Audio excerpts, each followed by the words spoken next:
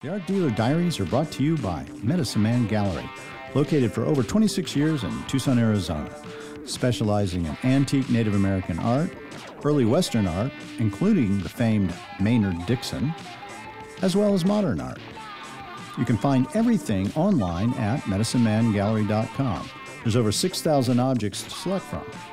Also, the Charles Bloom Murder Mystery Series, written by yours truly, me, Mark Sublett. There's 6 books in this series, and they follow the protagonist Charles Bloom through all the intrigue of the art world set in Santa Fe and the Navajo Nation. These can be found on Audible, eBooks, Amazon, and of course, the gallery at medicinemangallery.com. I had Bob Bose Bell on today. I know that's a mouthful. I had to work on that one, quite frankly. He's an incredibly interesting, complex human being. He is the executive editor of True West magazine, which he has been a fan of since he was like 9 years old. He's a gifted artist, a friend of Ed Mell, entrepreneurial. You know, you wouldn't think that a guy who is about Old West magazines and runs one is also the guy who was part of the hippie culture in the 60s and wrote for those kind of magazines as well. So he's a complex individual with a lot to say, and this is one, if you are interested in the West, you're interested in how we see it and the magazines that really fill that niche, you will not want to miss. So Bob Bose Bell. Yes. That is the most unusual name. It's taken me years to get that name straight. To get it right. It is. Is it just me or? Oh, no. I've been interviewed many times, and people have, the producer's given them my name, and they'll be on the air, and it'll be live. It'll be a live shot, and they'll go, and we're sitting here, and we're talking to the executive editor of True West Magazine. That's Mr. Bob Bluebill. And then they'll just go. Because they don't know. Because it shouldn't be a trip up, but it is, and I get that. Yeah, I thought the Bose Bell was like one name. Bose Bell. For a long time, I thought it's Bob Bose Bell. So did United Airlines when I just flew to Deadwood. They were I couldn't get into my account, and they said I thought it was Bell, and they had it as Bose Bell. So you're not alone. And has it always been that way? I mean, were you when you were a kid? Did you go with that? No. It's a nickname. I was my real name's Robert Allen Bell. Okay. And when I was in high school, I played baseball, and our arch rivals came to Kingman. Needles. We hated Needles. Yeah, I bet. And who doesn't? Sorry for my 3 listeners in Needles. And so I was the leadoff hitter, and they were razzing us and talking about how weak we were and stuff like that. And so I hit a line drive over the second baseman's head, and I went down to first base, saw I could make it to second, and ran backwards. And just to taunt them, just as a kind of a, that was big time. And so all my teammates are going, Bozo, Bozo, Bozo. And so they started calling me Bozo, and then they shortened it to Bose, and here we are. And then, do you have to use your real name on when you're flying, or do you? I use my real name when I'm flying. There's a couple of cases. I had to go down to the state attorney general's office to make cash checks with my stage name. Don't tell anybody. Well, that. You're an interesting guy. So for people who don't know who we're here with, he is the CEO, executive editor of True West Magazine. You're a extremely good artist, and I looked at all your stuff yesterday, and it was very good too. Yeah, thank you. And it's really wonderful. I mean, I think you should be spending as much time doing that as anything else. And you can find that already, and we're going to plug it right off the bat on his website, which is bobbosebell.com, right? Yeah, it's there's some problems with that. Go to Bob Bose Bell. Google Bob Bose Bell, and it'll come up. And it'll come up. I thought it was .com, but anyway, it's and you're a historian as well. I really can't claim that because I'm a cartoonist who loves history. Okay. And there's a lot of people in the history business who think I'm the worst thing that ever happened to history. Why is that? Well, because I'm not a footnote guy. I want to know the truth. Yeah. Okay. I'm going to tell you the truth as I see it, and I don't sometimes agree with. Let's say in the Wyatt Earp case. Okay. You have the big dogs in there, the KCT Fertillers of the world, the Gary Roberts, the John Boesneckers, those guys, and they're friends of mine, and they're wonderful historians. But I don't subscribe to the idea that he was a very decent guy. I mean, he did some things. He just happened to be in the last outlaw town, which is L.A., and they covered up his past and emphasized his lawman activities, which he was really not a lawman that long. He was a pimp when he started out. Yeah, so, well. so I don't duck that. And so then that doesn't make me very popular in the I Love Wyatt Earp club. Yeah. Well, and it seems like a lot of those, those lawmen from that time were kind of had dual edges. I mean, Yeah. Wild Bill Hickok. Yeah. I mean, he was probably on the better end of being a good guy. But He was. And in fact, Wild Bill Hickok's really, all the prototypes, think about this, all the prototypes of the movies, the showdown, the Right. standing in the street, the gunfighter, the term, it all comes from him. Yeah. And he styled it. He had the big hat. He had a red sash. He had pistol butts forward. He looks fantastic. And he's really handsome. And he's really got the long hair and everything. And you look at Earp and you look at Ben Tillman and Jesse James and all that. They look like bankers. They went in for their formal portrait and they didn't dress up like a Westerner. And so Wild Bill Hickok's, he's the guy who set the style way, way early. You know what I'm saying? Yeah. Well, he died in 1876, right? Yes, he did. So, Yeah, August 2nd. Yeah. And see, he knows his dates. I love this. I was just in Deadwood. So two aces and two black. Aces and eights. Yeah. The Dead Man's Hand. Yeah. And that's a myth. I mean, when the guy shot him, Jack McCall shot him in the back of the head right. in Number 10 Saloon. Yeah. He fell kind of sideways, and all the cards went on the floor. So somebody, either picked them up and ascertained that those were the 4 cards, right. or somebody just made it up, because it's very unlikely that he was holding that hand. But I mean, it's worldwide now. Yeah, the Dead Man's Hand. Yeah, no, it's exactly. And so I'm just fascinated by, how do those legends get started? Where do they start? Where do they go? How do they get inverted? How does a pimp become the greatest lawman Right. that's ever lived? I'm just absolutely. And they didn't intrigued even by have Twitter back then, so. yeah. Yeah. Now, so you grew up in Arizona, right? You're an Arizonian? I was born in Iowa. Yeah. Okay, and my dad got well, let me back up a half step. So the Japanese bombed Pearl Harbor. Yeah. All right. My mother is from a ranching family in Kingman, Arizona. She has 4 sisters. There's 5 daughters. Okay. And the U.S. Army Air Corps establishes an air base in Kingman with 10,000 GIs. Oh, I Okay. didn't even know this. 10,000 GIs, 500 available women. Okay, my mom is dating captains and lieutenants. She's got the pick of the litter. And she marries a buck private from Thompson, Iowa. My dad was drafted off the farm, and he went to Alabama. And he came into Kingman on his 21st birthday, and he's got a duffel bag over. They dropped him off a troop train, in the summer. And he's walking down the street, and he said, "I will never come back to this hellhole." And he's buried there. So he's lived there. Oh my God! that And you did grow up there. And so my dad got a gig at a Mobil Oil gas station on the reservation, the Wallapai Reservation, Peach Springs. And so I was 6 months old, and I got my hand in a ringer. My mom said, "Don't." For those who are just listening, he's got a hell of a scar over his left antecubital area. Yeah, and it was excellent. And so he, what's that cubicle area? Antecubital area. It's the place where you're. Dr. Mark. Yeah, I had to think of the normal term for it. Yeah. It's where you find your radial artery. It's between your bicep and your forearm. So my mother said, "Don't put your hand in there." The ringer was going, and the station was open 24 hours. And my dad would work for 12 hours, and he'd go to sleep. My mom would run the gas station, and it had a couple of rooms in the back. So they had a Wallapai woman doing the laundry, and I just couldn't. I was so curious. I had to see what that was like, and I put my hand in the ringer, and it went up to my elbow and stopped there because of the elbow, and then just started grinding. How old were you? 3. Holy crap! And so You're lucky you didn't lose it. I did. Lucky I didn't lose the arm. Because you get what's called compartment syndrome when you get a crush injury like that. Yeah. And it's not the ringing that kills you, kills the limb. You get this incredible inflammation, and it just shuts off all the blood supply. Did they cut it there to open that up? Do you know? You probably don't even know. Well, I don't. I just know the family story that they grafted skin off my rear end to put there. They That's probably all had to slice you open Yeah. to let the blood out. So I was lucky to Yeah. live through that one. And then my dad started bouncing back and forth to Iowa. He would go and have a Phillips 66 in Sway City, Iowa.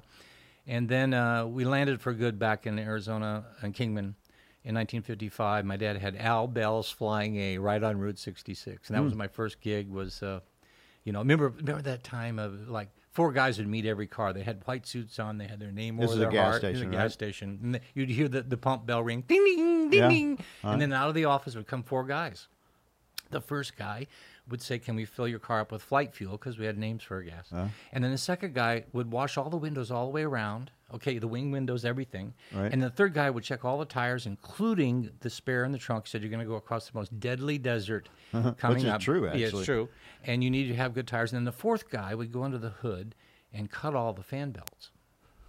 And I was the fifth guy. I had my Little League cap on. I played right field for the Oddfellow Yankees. And you literally... And I'd say, do you have any jugs you want ice-free? Yeah. And that was my job. And so I worked all summer. I got tips. Texans tip the best. Teachers tip the worst. That was my first lesson. Yeah. And I bought a book out of True West magazine called Biographical Album of Western Gunfighters. And how old were you? At that time, I was 9. 9 years And old. I just loved the Old West. I'd go up to my grandmother's house, and she would tell us how we were related to outlaws. And my family claims, or my mother's side claims relations to Bigfoot Wallace, John Wesley Hardin, and Blackjack Ketchum. And so I'd tell everybody, and my mom, it would drive my mother crazy. And she'd go, stop telling people we're related to outlaws, because what she heard was we're related to Charlie Manson, Boston Strangler, and Jack the Ripper. That's what she heard. Yeah, which is kind of right. Yeah, it's kind of right, yeah. Yeah, But to a kid, Of course. yeah, I loved that. And so I'd go up to her house, and she'd tell about how they had a ranch right on the Steens Pass. You know where that is, on I-10 going into Mexico. And she would tell about how outlaws would come in the middle of the night and sometimes leave a better horse than the one they took. And so one night we were watching Wyatt Earp, the TV show, and she points to the TV and she says, Wyatt Earp was the biggest jerk who ever walked the West. And I'm like looking at my grandmother, who I love dearly, and I'm looking at the TV, which never lies. And I'm going, wow, where did that come from? Well, come to find out, she was on a ranch right at the lip of Sulphur Springs Valley. Well, that's where Curly Bill, that's where the Clantons, that's the McLaury's had ranches. And she's there 15, 20 years after the OK Corral fight and the Vendetta ride. So I thought, oh, this is intriguing. There's another side to the story, and this guy that I admire that's on the TV who drinks milk and never swears and cleans up every cow town in the West is a jerk. And so that was really kind of the... And why was he a jerk? Why did she say that? Well, it's funny. You go to Tombstone as a tourist, and the whole town is geared around Wyatt Earp. But if you go 10 miles out of town and go to a ranch, the Earps are the bad guys. They're the interlopers. They're the carpetbaggers. Yeah, they were. They're the guys who they came shot in. down guys who were unarmed. That's the way they look at it. And so that, to me, is fascinating, that you go out into Cochise County, and it's the exact opposite. And how old were you when your grandmother said that? Also about 9? Yeah, about 10, Yeah. 9, 10. You know. So you were already formulating ideas and thinking. Well, I was also buying True West magazine. My mom would go down and get a prescription filled at Desert Drug in downtown Kingman, and I'd go up to the front of the store and buy True West. And when was that started? It was early, right? 1953. Yeah, that's what I was thinking. Joe That's right. Small, 1953, Austin, Texas, and he had a sporting magazine, and he noticed that every time that he'd run an Old West picture, he'd get 25 letters, and he thought, I wonder if a magazine would work on the Old West. And so he called it True West because at that time you had True Confessions, True Crime. True was a real, kind of popular appellation for publications. And it took off. He was selling 265,000 issues in 2 months. He had a... Yeah, biennial. Yeah. And so you're growing up in Kingman. You're 9 years old. You got any other kids? Any No. brothers, sisters? My mother... 2 children died in childbirth, and she had Rh factor. Oh, and wow. if the first child is a male, sometimes they live. And so somebody was commenting the other day about how in the hell did True West survive? Because we were losing $30,000 a month when we bought it in 1999. And my wife says to everyone, it's no surprise to me, invading Viking, I'm half Norwegian, only child. Yeah, yeah. Well, she was. That's a powerful She comment. had to be extremely protective of you as well, then. Oh, who's that? Of you, your Yeah. mother. Oh, yeah. So she was very. I came from that I can do anything kind of thing, and which is half a blessing and half a curse. You know, for example, spelling bee came time for spelling bee, and I just got it in my head. I'm going to go all the way to the national championship. Yeah. You know, well, I couldn't get out of my row I got beat. I couldn't even get out of my row to get out of my class. And the next year, I boned up, and I was so confident. And same thing, I couldn't even get out of my class. So that's the bad part when you have a really positive self-regard. Yeah, she built up your self-image, so you have a I think that's important for people to have that. Actually. Well, it is. It has its own liabilities, but it served me well. Yeah, and so what? You must have gone, or you were a little bit before Vietnam War? No, I was right in the middle of that. So, okay, so when did you graduate from high school? 1965. Oh, God, yeah, you were right in the, and so then what happened there? Well, so then I went to U of A, and that was when ROTC, Reserve Officer Training Corps, was mandatory at the University of Arizona, and you had to take ROTC classes. And so they would have speakers come in, and they said, look, dude, everybody in this classroom is going to have to go to Vietnam. Do you want to go as a private, or do you want to go as a lieutenant, second lieutenant? I think. Mm-hmm. And so I volunteered for the draft in '67, and I was rejected for acne. I got to Phoenix and everything. I said goodbye to everybody. I was at the bus depot. Went to Phoenix, right. Had the physical done, and the guy calls me in and he says, "You got a really severe case of acne there. I'm going to give you a deferment." I said, I was ready to go to Fort Hood. I was on my way, you know. And so then they did the drawing. You remember that? They did the lottery? The lottery. Yeah. And my number was 247, and so I didn't have to go. But anyway, that's the ugly version of the story, the acne version. Yeah, well, that's maybe the first time I've heard acne being a lifesaver. Yeah, I don't know if it saved me. It certainly humbled me. Well, it definitely. I mean, if you go, you're going to change in some form or fashion, whether you get hurt or not. I mean, it's going to change you. For sure. I had friends who didn't come back. So. Oh yeah. I think everybody from that time frame did. Yeah, and I'm sure it affected you as well. Yeah, and even the survivor's guilt. The fact that he was there and I wasn't. Right. Was that like a best friend kind of a thing? I had a best friend who committed suicide tangentially from that, and I've never gotten over that. And none of my friends have either. It was pretty profound. But we all have those backstories that you don't want to tell until some doctor coaxes it out of you. Oh, I'm a doctor, by the way. So that's what I meant. I know. We won't go too deep. I don't want to destroy your day for you, Mom. Oh God, I'm going to be fine. So you managed to not have to go into the military, and you go to U of A. Yeah. And you're getting your degree in what? Journalism? Well, so no. My degree was in commercial art. Okay. Yeah.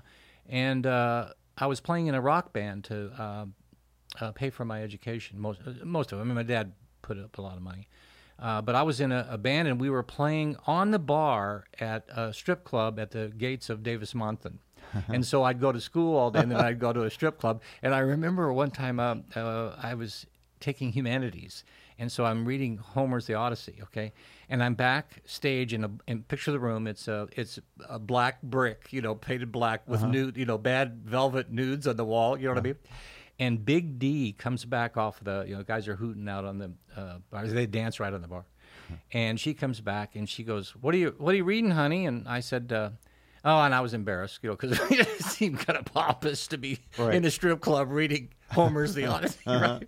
And so I said, that's just something for a class. And she said, no, tell me the name, honey. And I go, she comes over, and she's, her name, the Big Double D was her got thing. it. Yeah.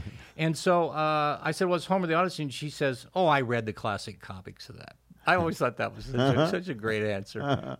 And you were playing in the band. I was a drummer, and I was a drummer in there. And then we would do sorority and fraternity gigs, and we got paid really well. We'd get like $1,000 a night. Wow, that's really well. Well, split 5 ways, Now, you went in as a commercial artist. Were you, as a kid, making art as well? Yes, and I had cartoon strips and stuff in high school, and was on the annual staff, that kind of stuff. But we didn't really have a very good art program. In fact, it was awful. I imagine. And I remember sitting in the class, and I'm looking out the window, and wind blows so bad in Kingman, okay? And I was watching the wind peel the paint off of a 60 Ford Falcon, and I'm thinking to myself, if I ever find out what you have to do to become an artist, and anybody asks me to come speak, I'll go, because nobody told me. You know what I'm saying?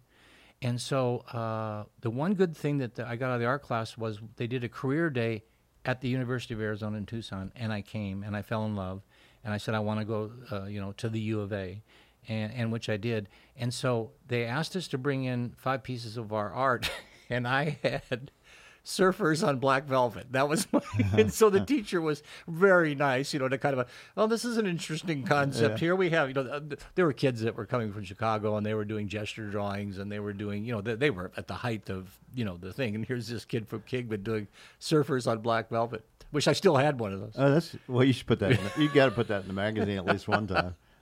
But did you feel as a kid that you were going to be an artist? Is somehow you go, this is really where I'm going? I knew that I wanted to, yes, I wanted to do some sort of art, and the first thing I did was cartooning, and then I developed writing just to protect myself because I didn't like what other people wrote, and so that's how I kind of backed into writing.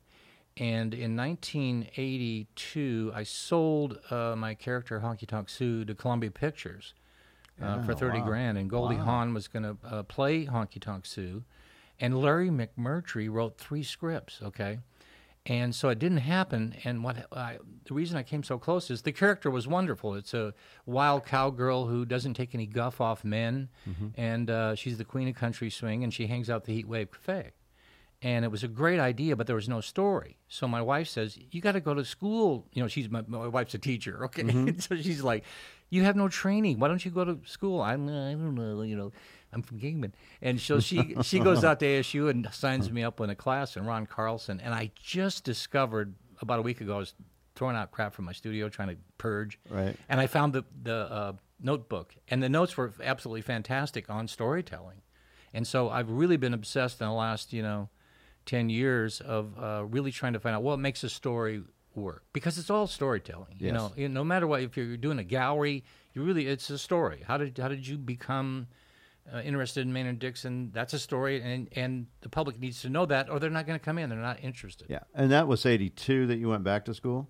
87 when I actually went and took a class, an English class of sorts. And I became an artist, so I wouldn't have to take math. And I married a math teacher, so I could balance my checkbook. So you could do the math. But something happened between when you graduated from U of A till that time frame. What were you doing after you graduated college? Were you doing the band still for a while? I was, but I was unemployable. And if you'll remember, in the early 70s, there was a recession, and I came up. I tried to get a job here in Tucson. There were no jobs in Tucson. At the time, in Tucson, was full of New Yorkers who fled the East Coast, came to Tucson, and leaving $100,000 a year jobs, and took all of $30,000 jobs. Yeah, because they just wanted Tucson. They just wanted to be in Tucson. And that was like 71, 72? Yeah, 72, right in that era. And so there was no job, so I went to Phoenix, and I ended up at New Times, a hippie rag. That's what I want. Oh, okay. And so I Let's ended up at New Times making $110 a week as the art director, had a comic strip, and wrote a column. Tell people what New Times is for those who are too young to know. Well, it's it's a hippie communist rag where everybody's stoned every day. That's the public impression of it. And I like to tell people that we were in the San Carlos Hotel in downtown Phoenix, and there were bums lying outside our office door, and I had to step over them to get in the office. And the bums had better taste in pants than we did. There was there's like 6 of us, and we put the publication together. Didn't Michael Blake write for them? Michael Blake did for a while. I remember Michael telling me that. Yeah, and Mike Lacey, of course, and Jim Larkin, who are both wearing ankle bracelets even as we speak. But that's another story. Not for cops, but for for Backpage. Yeah. But at that time, there were 6 of us, and it seems some of the things we had to do is like Civil War. I was the art director, so I would take, we literally would take type. You'd have to send type down to a type house at 32nd Street in Van Buren, and you'd guess. You'd go, I think this headline will fit at 64 Point Helvetica, and you'd write that down, and you'd put it on an envelope outside your door, and a gopher would pick it up and then drive it to 32nd Street Van Buren, and they would typeset it and then put it back in the envelope and bring it back, and then you'd pull out the type and you'd put it down and go, oh, it's too big. I got to go 54. It's sort of go back. All right. So that's how primitive it was. And you put down corrections on wax. We had a waxer. You'd put the type through, and then you'd cut it, placed it on there. So one day in July, I've got a F-150 Ford pickup without AC in Arizona, and I'm driving to the printer with all of the flats for to put on the press, okay, to burn it. And I got the window down because it's so damn hot. And the type starts curling up, and I'm looking down at the seat, and it's all starting to curl. Then it starts blowing around in the cab, and I got to roll up the window because it's going. So I get to the printer, and I go inside, and I have to go. I think I got about 80% of the things backward. It was probably a very inaccurate issue. Which one is? I think I have a bunch of. I could probably show you. And so, did you grow your hair out? I mean. Well, I was in a rock band, and I was an underground cartoonist. Right. So I mean, so you looked the part. I tried to. I was probably a weekend hippie. Where are those photos? Are they out there? Oh, they're out there. Oh, yeah. And we did it. So then I got it in my head that we're going to do a humor magazine.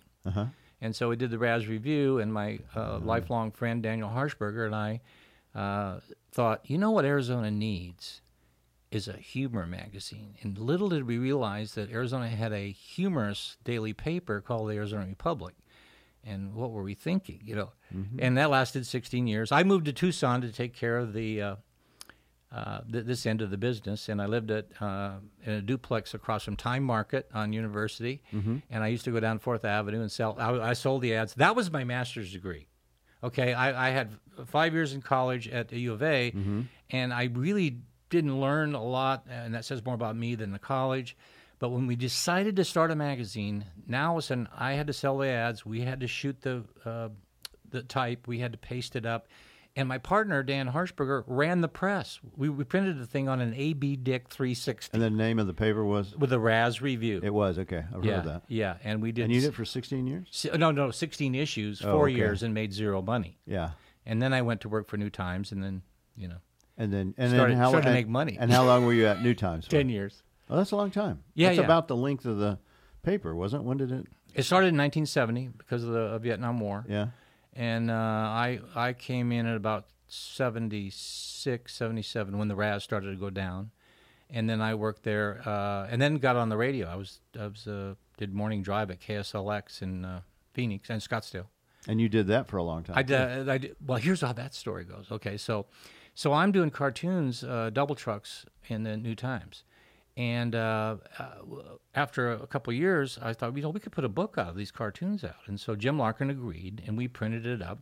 And so I'd come in every Monday, and they had a PR person, and I'd say, what's my schedule this week? And they'd say, well, you're going to be on with John Giese and Bill Andrus out at KDKB on Wednesday, and then you're going to, and on Thursday, you need to go and be on KSLX. And I said, what's that? I've never heard that. There's 32 radio stations in Phoenix. Okay? Yeah, that's a lot. Yeah, I was the highest per capita, I believe, in the country at the time. Wow.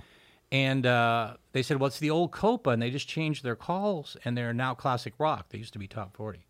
And their news person just quit. Can you do the news? And I said, oh, yeah. And I said, ask them if I have to do it straight. And they said, you can do whatever you want. So I went in, blew out the phones, just did everything I could, I wanted the publicity for the book. Yeah. So I get off the air. David K. Jones was the DJ. And I get off the air, and the managing program director calls me in the back. He's smoking. This seems so weird now. He's smoking in the office. We go back there. There's all these albums on the wall and everything. And he gets behind his desk and he goes, "Hey man, you can relate, man. I want to hire you."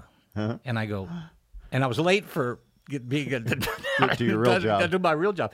And so I had all this stuff under my arm, and I said, "You're kidding me?" And he goes, "No, man. I'm going to hire you." And I said, "Well, I don't have a radio voice." I said, "I don't know the first thing about radio. I don't even know what radio people make." And he says, shoot us a number. So I drive like a bat out of hell down to New Times, which is in Central Phoenix. And I called one of my friends, Tommy Vasquez, who's the general manager at KDKB, their arch rival, okay? Yeah. I go, "Hey, Tommy, I just got a job offer at KSLX." And Tommy says, "Well, Bob, I've always thought you had talent." And, blah, blah. And I go, "Yeah, you never offered me a job, you little, And so he says, "Okay, here's the deal, Bob. If they offer you $15,000 a year, they're slumming. If they offer you $30,000, it's legit. Okay, it could be just a publicity stunt." Yeah. So I call back to the station, and Carl Hamilton Carl Hamilton is the general manager, and he said, meet me for beers at the Safari Resort next door at 5 o'clock. So I get off, I drive back out to Scottsdale. We go over there, we're at a Four Top, and had a great big beer in front of me. And he starts laying it on me, I think you got the talent to be a really top flight radio person. And I said, well, what do you want to pay me? And he said, we love you so much, we're going to pay you $15,000 a year. And I took a drink, and I put my drink down, and I said, no thanks. And so I got in my car, and I drove home, and I no sooner got home, and they called, and they said, all right, $30,000 a year, and you can leave at 9, because the timing was an issue. Yeah. You know? So I did that for 8 years while I still worked at New Times. How old were you at that time? Oh, man. Okay, so it's I was about 35, something like that, yeah.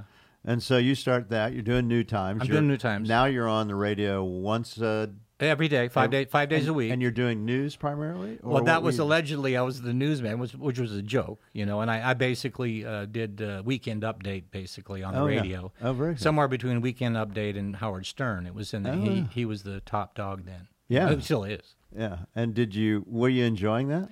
Well, we crazy. It was a crazy time. I mean, we rated by Arbitron, okay, and early on we were number one in the market.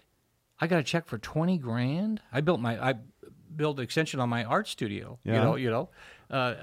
Crazy. And then there were other times where we were beat up, and I hated these meetings. He'd be called in and he said, "You got to do the calls. You're not doing, David, you're not doing the calls enough." And the calls is, "This is KDKB, and we're 506 on the big," don't you hate that? And so when I went and saw Private Parts with Howard Stern, right, and they tried that on him. Yeah, I remember seeing the movie. Yeah, and he goes, "I'm not doing any of that." And I go, you know what? That guy deserves every $22 million he makes a year, because I didn't have, I could not stand up to that. They just beat you down, So that part was not fun. Yeah, and you may have had a family at that point too. Well, I had a family, and I literally had to get up at 4 o'clock in the morning to drive into the station. We were building a house out in Cave Creek. Yeah, and I had to get up at 4 and drive down, and then I'd get off the air and then drive to my other job. And so it was, I wouldn't want to do that again. And so you did it for eight years? Yeah, yeah. And so what made you quit? When did you go, okay, well, I need something? At radio, it's because you're fired. Okay. Yeah. Is that it? I mean, you would have kept on going if you didn't? Well, no. I knew that I didn't want to, but here's the crazy radio in the 80s, okay? Get this. So COPA was sold to the people who changed it to KSLX, okay? And it sold for about $350,000, okay? So David and I are there, and all of a sudden we're a top 5 radio station, and so now it sells for $3 million, okay? Now we got new owners. They're Canadians, okay? And they don't believe in advertising. So you're in a meeting, and these guys are going, "Well, we don't believe in advertising, and we think so. We're not buying any billboards. We're not with any." And so I raise my hand and I go, "Don't we make a living out of selling everything?" No, they could. So then they sell. Okay, now it's $7 million, and then within 10 months it goes for 14, and then it goes to 30. This is when Reagan unleashed that whole thing. So you can imagine the whiplash on management, number one, what that does to us as the talent in quotations. Sure. And so, long story short, my number was up, and I got fired for saying Bessa Me Culo on the air. Can you say this on the show? Yeah. So what did you say? Bessa Me Culo. I don't know what it is. It's Spanish for kiss my ass. I kind of wondered if it might have been. Yeah. And just for that, you got fired? Well, they were looking. They were looking. Well, I said worse things on the air. I pushed it. I knew that I would go out on the, it was my job to go out on the limb, find out where the line was, and then tiptoe across it. Right. That's what they're paying you for. That's what they're really paying for. Okay, so now you're without a job. You're done with New Times too, or you still have that in your back pocket? No, so then what happened next? So then I decided I was going to go into publishing full time. Yeah. And you know how insane that is. I do. That's ridiculous. And so I got it in my head that I got a call from Classic Comics. Remember them? Oh, of course. Yeah. And Classic Comics was bought by another company. And they said, hey, we got your number. There's very few guys in the comics business that even care about Westerns. If you were going to do a Classic Comics, what would you do? And I said, I would do Walter Noble Burns' Saga of Billy the Kid. First Book of the Month Club book, 1924, bestseller. Launched all the movies. You know, there's been 65 movies on Billy the Kid. I didn't know it, but Yeah. it doesn't surprise me. Yeah. And so they said, no, we don't know if that's, something like that. We don't know if we want to do biographies. That was their answer. So then I started, I had a lot of contacts in media, and so I sent out 27 packets of, well, first of all, it's a longer story, but the Cliff Notes version, and I got on the cover of Arizona Highways with Billy the Kid. Wow. And so I thought, well, who's going to turn that down? There's my query letter. He put the Arizona Highways in with my cover on Billy the Kid. I want to do a colorful graphic novel type book on Billy the Kid. Who line up, start giving me offers. Well, I got 27 rejections, including from my alma mater, the University of Arizona Press, which sent me the letter, and I quote, "Just what the world needs, another book on Billy the Kid." So I borrowed $7,000 from my father, God bless him, and I published it myself. And we had an art show at Suzanne Brown's Art Gallery on Main Street. I got that through Ed Mell. And the books, a box of books arrived with the ink still wet. The press run wasn't even done, and we did the show, sold out the show, and sold out the book. And so you had artwork of Billy the Kid? All my artwork on the show. Now, it was Suzanne was very. I said, I'm not going to be involved in the prices. Just sell what.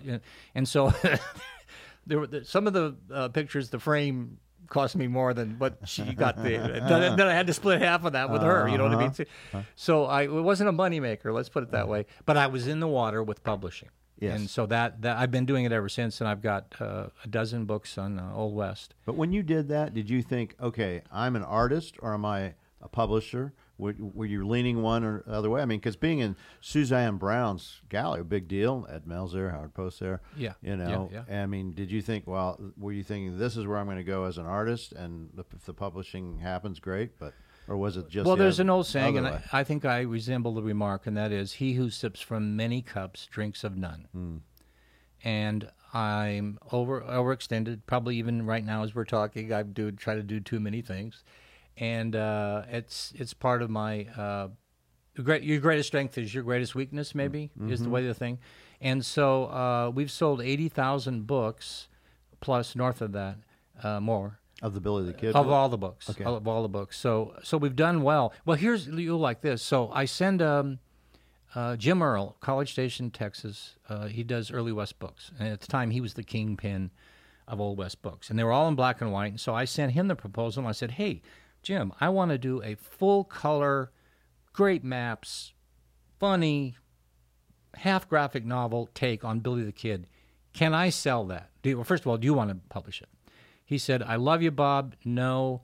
The reason my books are black and white is there's 5,000 history maniacs, and they won't pay more and they won't buy more. Yeah. And so I set out to prove him wrong, and I did on one level because I sold out the run. But price point has become, it's very hard to do all that color. You know what I mean? It makes a difference in a book and between $6 a book and $1 a book. And you know what I'm talking about. I do. The unit price is critical. And so where we end up is, yeah, I'm so publisher. Yeah, I'm a so writer. Yeah, I'm a so artist. And he who sips from many cups. But you were trying to find your way. I was trying to find my way. I was trying to do something different. I love the stuff, you know. And I'm still doing it, so I'm still standing. And now you have a great relationship with Ed Mell. He's a good friend of mine and an artist as well. How did that all develop? Because clearly he's well, we both know he's just an important guy. You know, one of my favorite stories, Ed tells the story that when he had his first kid, he was driving down the street at 2 a.m. in the morning going, what am I going to do? Let's say it freaks you out, right. as an artist. Because right. as an artist, right. you can sleep in till noon. You get to dabble. Other people are actually digging ditches or plumbers. And as an artist, you're just going, I'm finding my muse. And so he told that story, and it was great. And so I was living in a farmhouse at 7th Avenue in Indian School. And I was doing my artwork in the spare bedroom. So Kathy would come home with groceries. Well, you feel like an idiot being in the house and not getting up and going and helping her bring the groceries in. But she wouldn't call me at work and say, you know, Right. you need to drive home and help me unload the car. Right. And so I told that story to Ed, and Ed said, you need to come join me in the studio. And so he has a studio, a famous studio, still there, 10th Street in Oak in downtown Phoenix.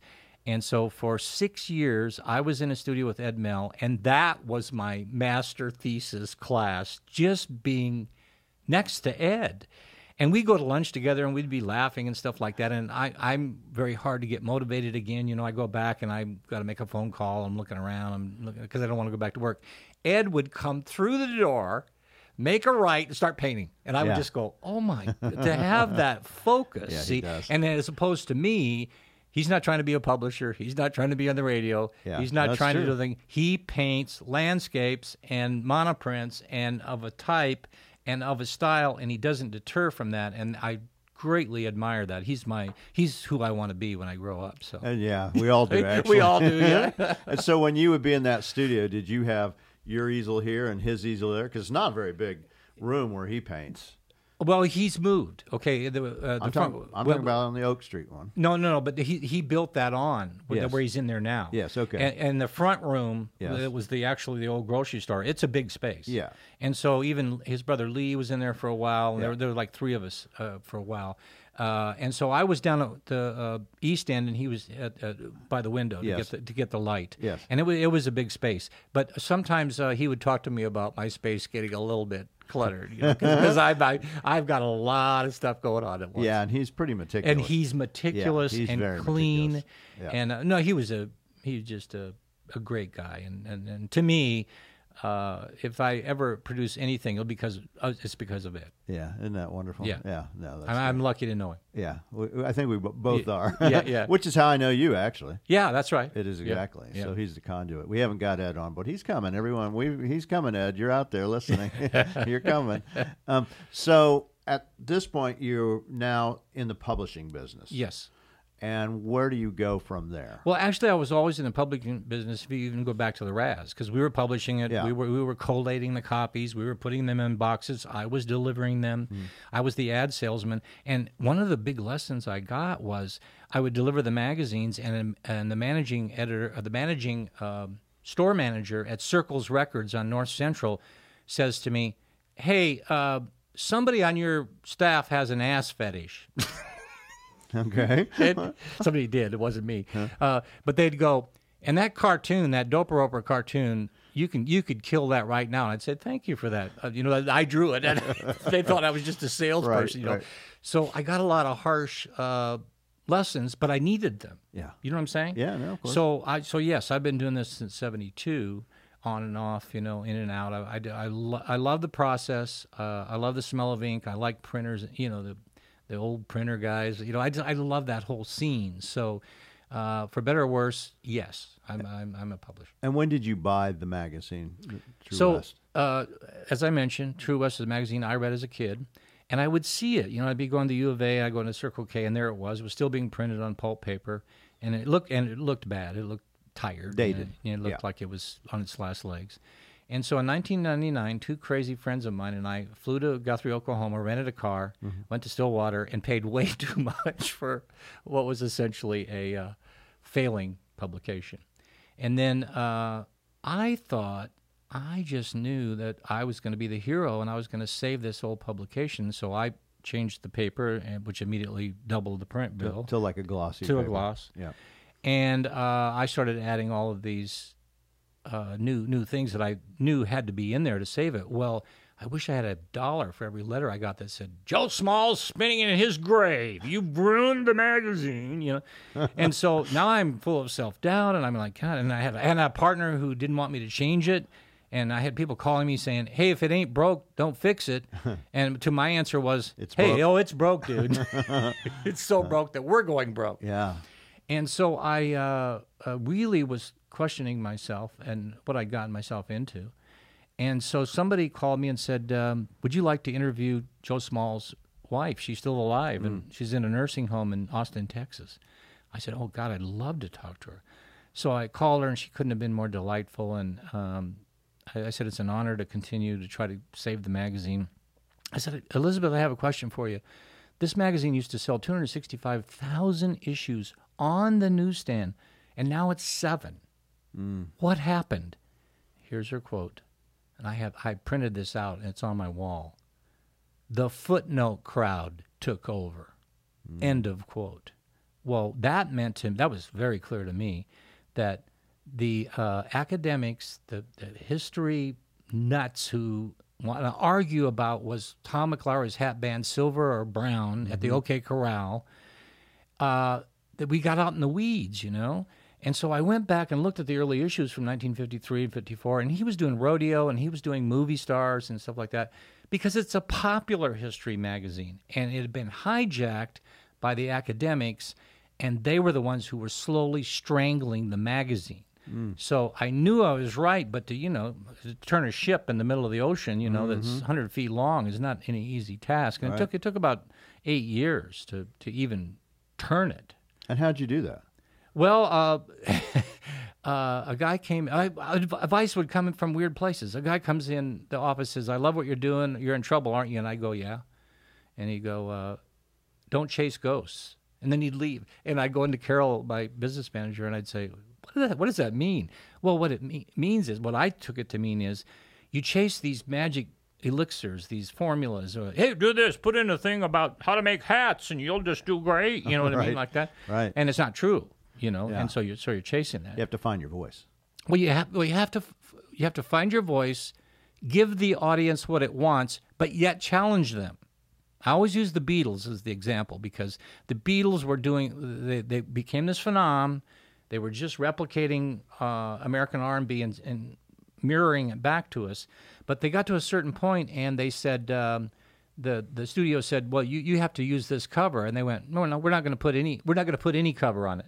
Can you imagine that? Can you imagine saying that to a marketing director or the president of Capitol Records and go, "No, you can't do that. There's never been done like that." No, it's just going to be white. It's the White Album. Okay, it's an iconic, and so you have to do. And that's not easy to do. It's easy to tell that story. Yes, sure. But to do that in real life is hugely problematic, and it makes people angry. Well, I love this line. Every great idea makes someone pucker. Yeah, that's true. It's so true.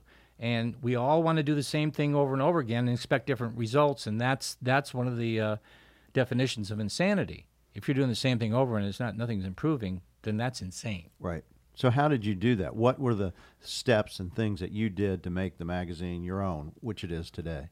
So slowly and surely, I knew a couple things. I knew I could look at the product because I was a fan. I can put my fan cap on and go, okay, what did I want? When I was 14 years old, what did I want to see? Well, I wanted to see outlaws. I wanted to see dead people, on the street, the Daltons lined up in the bank, Right. So don't lose that. That's our bread and butter. And I knew that photographs were important. And so Bob McCubbin was my partner, who didn't want me to change the magazine, by the way. But he was a charter subscriber. He was 12 years old, and he was at 1953, and he was a charter subscriber. Well, Bob was just sold the biggest collection of outlaw and lawmen original photos in the world. Yeah, it was amazing. Yes. I went through Brian LaBelle's auction. Yes. Who's done this podcast too, and I encourage people to go listen to Brian's. Yes. And so we had Bob's Treasure, which was I sent my production manager to Santa Fe, New Mexico, where Bob's house was, and he scanned for 24 hours off of the original photos.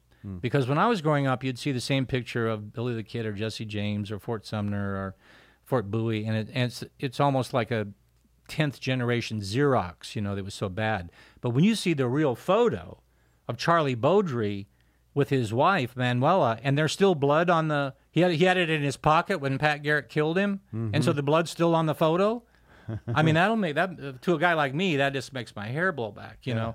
And so I knew that. If when in doubt, run great photos, let them breathe. And so that was the first step.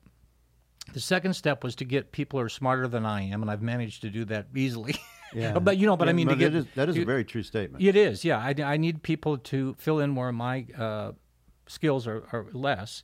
And then we have a design review every Tuesday, and we argue over covers. People have cried in that. I have a big stamp that says "So what," and there'll be on the 20th anniversary of the Oregon Trail, and I go over there and go, boom, put that, so what? So what? I mean, come on, 50 died on the Oregon Trail, or the ones who survived. Okay, now we're getting somewhere.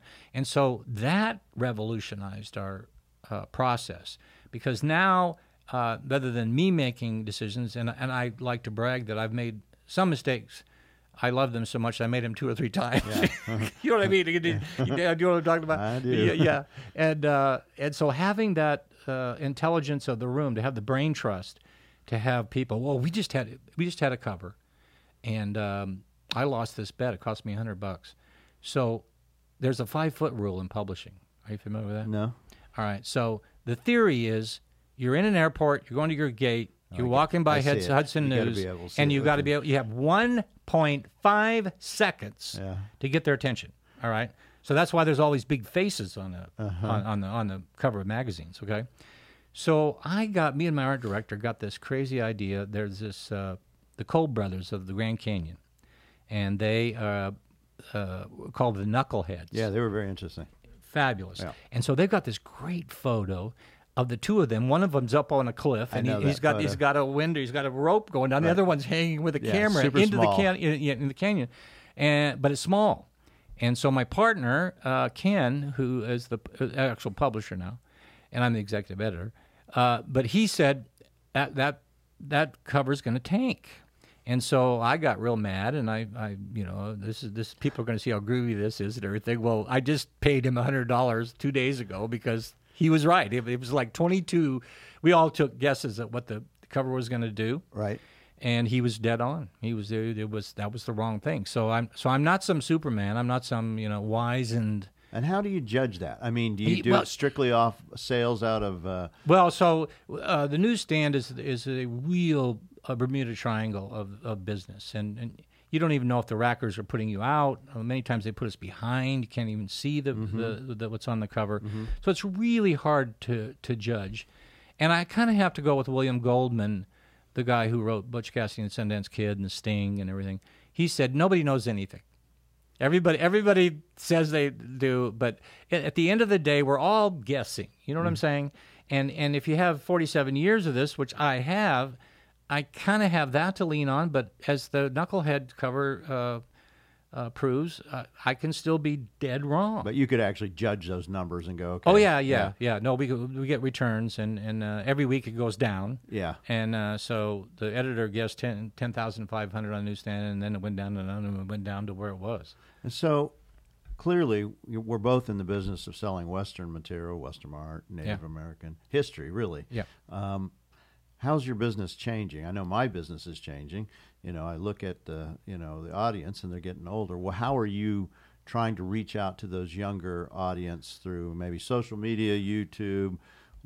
How do you get those guys? Well, the category is digital. Everybody's the world is moving digital, right? And so that's the area we have to grow in. And there's a couple of bright spots. Red Dead Redemption is a huge juggernaut video game. And it's a Western, okay?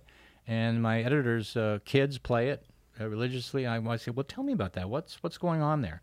And so that's the area. Digital, we're archiving our entire back issues to be digital and searchable. So can you buy them? Will you be able to buy those back issues? No, we own the issues. And will you, as a consumer, could they come in? You can go, okay, I want all these for X amount. Well, you want to, ideally what you want to do is you want to go and say, I want to see all the stories on Kingman, Arizona.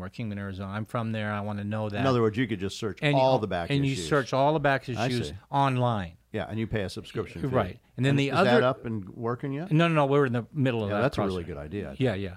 And then the second half of that process, which I just learned last night, 12 hours ago, literally, the Western Writers of America convention is in Tucson. Right. And so I was there, you were there, and I was talking to some publishers out of Vegas who are doing ebooks. Mm-hmm. And one of them said, that's the new gold rush. They had just been in Frankfurt. So I feel I feel a kinship to the gold rush days. You're going, well, are you brave enough to get on a ship and go around the tip of South America for 3 months to try to make your fortune in San Francisco? It's the same story. You know, I think it was Mark Twain said, history doesn't repeat itself, but it does rhyme. Yes, that's exactly who said that. And do you? Is it on digital now? In other words, can you get your magazine digitally? No, that's problematic. When we only go back to 2002, which we're working on, we need to get back there, and then we need to get back to 1953. So it's a project. But if I go on today and go, I want to get today's copy, can I buy it digitally? You know, can I get a subscription that way? You can get an online subscription, yes. Yes, so you can get it that way. Yeah. And do you see, are you trying to go international and capture any of that kind of?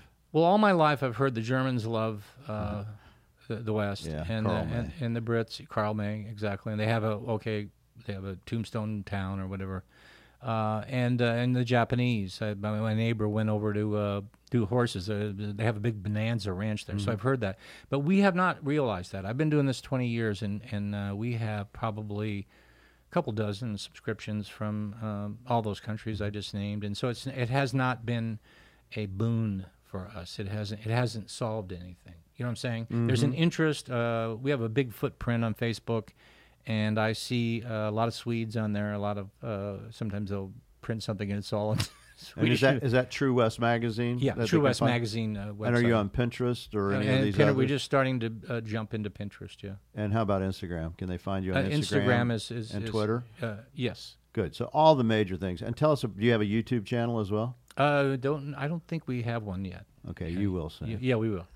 Well, because you know what? It's a visual Yeah. media for sure. Yeah. I think one of the things I like about your magazines, I got to tell you, when I go, of course I love history, I love all that stuff, but the photos are what's going to. That's our bread and butter. Yeah, they still draw me in. Yeah, and they tell their own story, and you can have a long story about with footnotes about how.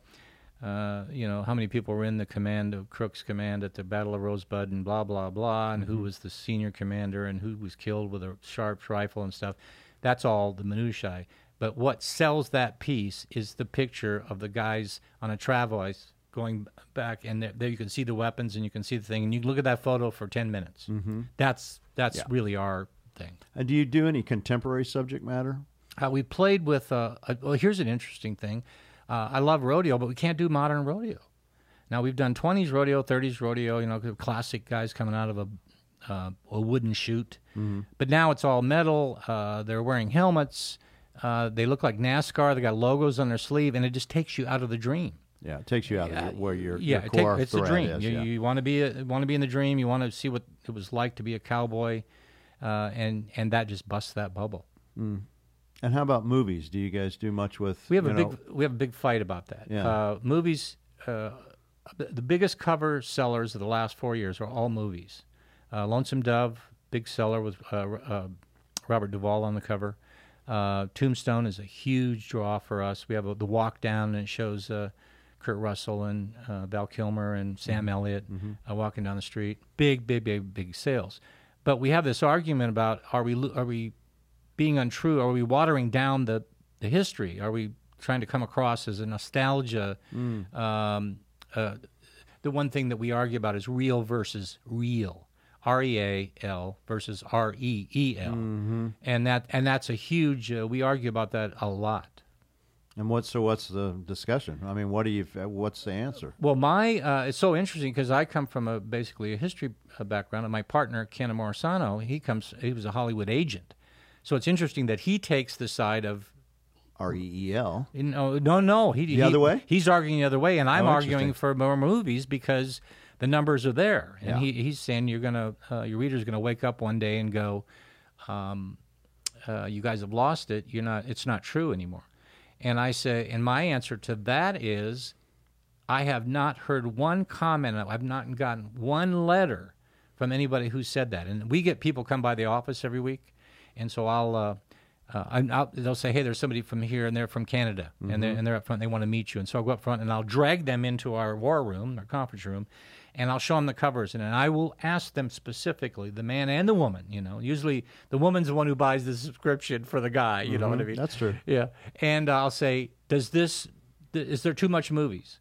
And I've gotten not one has said, no, that's too much, you got to stop doing that. But my partner's really afraid of that, and that's our conflict. Yeah, well, I see it's that. a good one. I mean, I think anybody who loves Western movies is going to love your magazines. It's synergetic as far as I'm concerned. Yeah.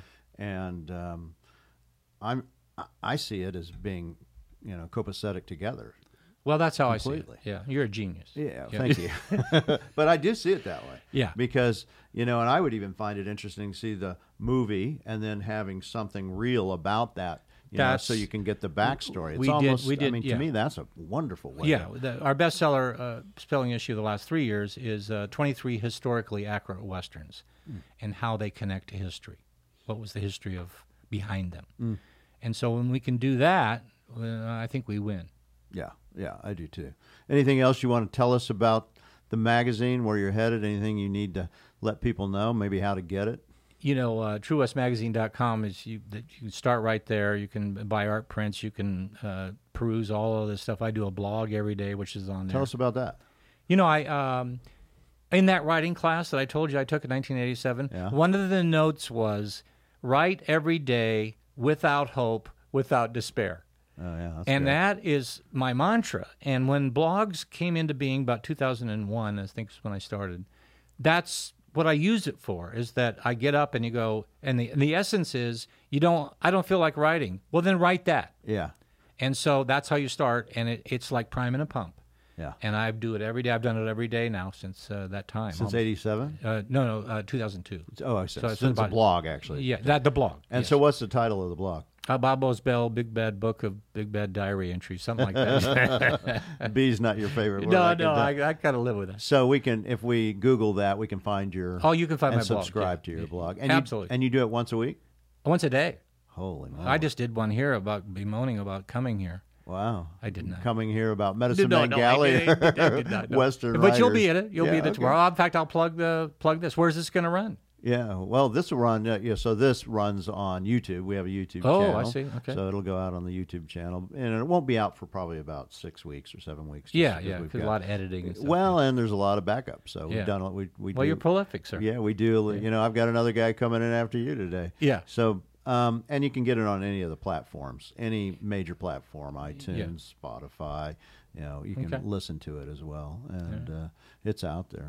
I told you about that humor magazine, the Raz Review. Mm-hmm. I'm doing the 17th issue, and my wife said, "This is the lamest thing you've ever done," and I said, "I don't care. I'm just going to do it." And so I got Dan Harshberger and Wonderful Russ, who we ran for governor in 1974. Were you here in 74? No. Okay, so we ran Russ for governor, and we showed him holding an enema bag down at the state capitol. We said, "We know he knows what Arizona needs," and so he was going to legalize drugs and everything. And at that time, they had equal time. You could, if you were a real candidate.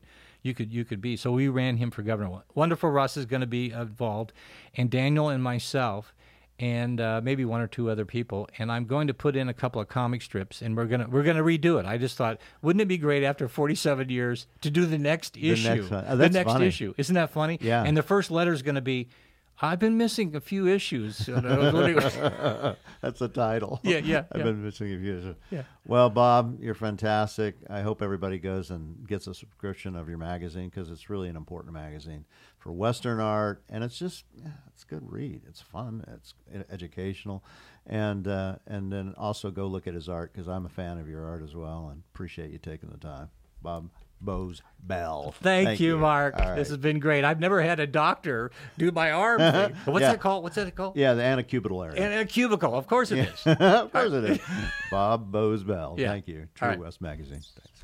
That was fantastic. So nice to have such an incredible professional. That makes it just like, oh, this is super easy. Did you get one of my Maynard Dixon books? I did. You signed it for me. Okay, I thought I did, but I want to make sure you got one. No, it's fantastic.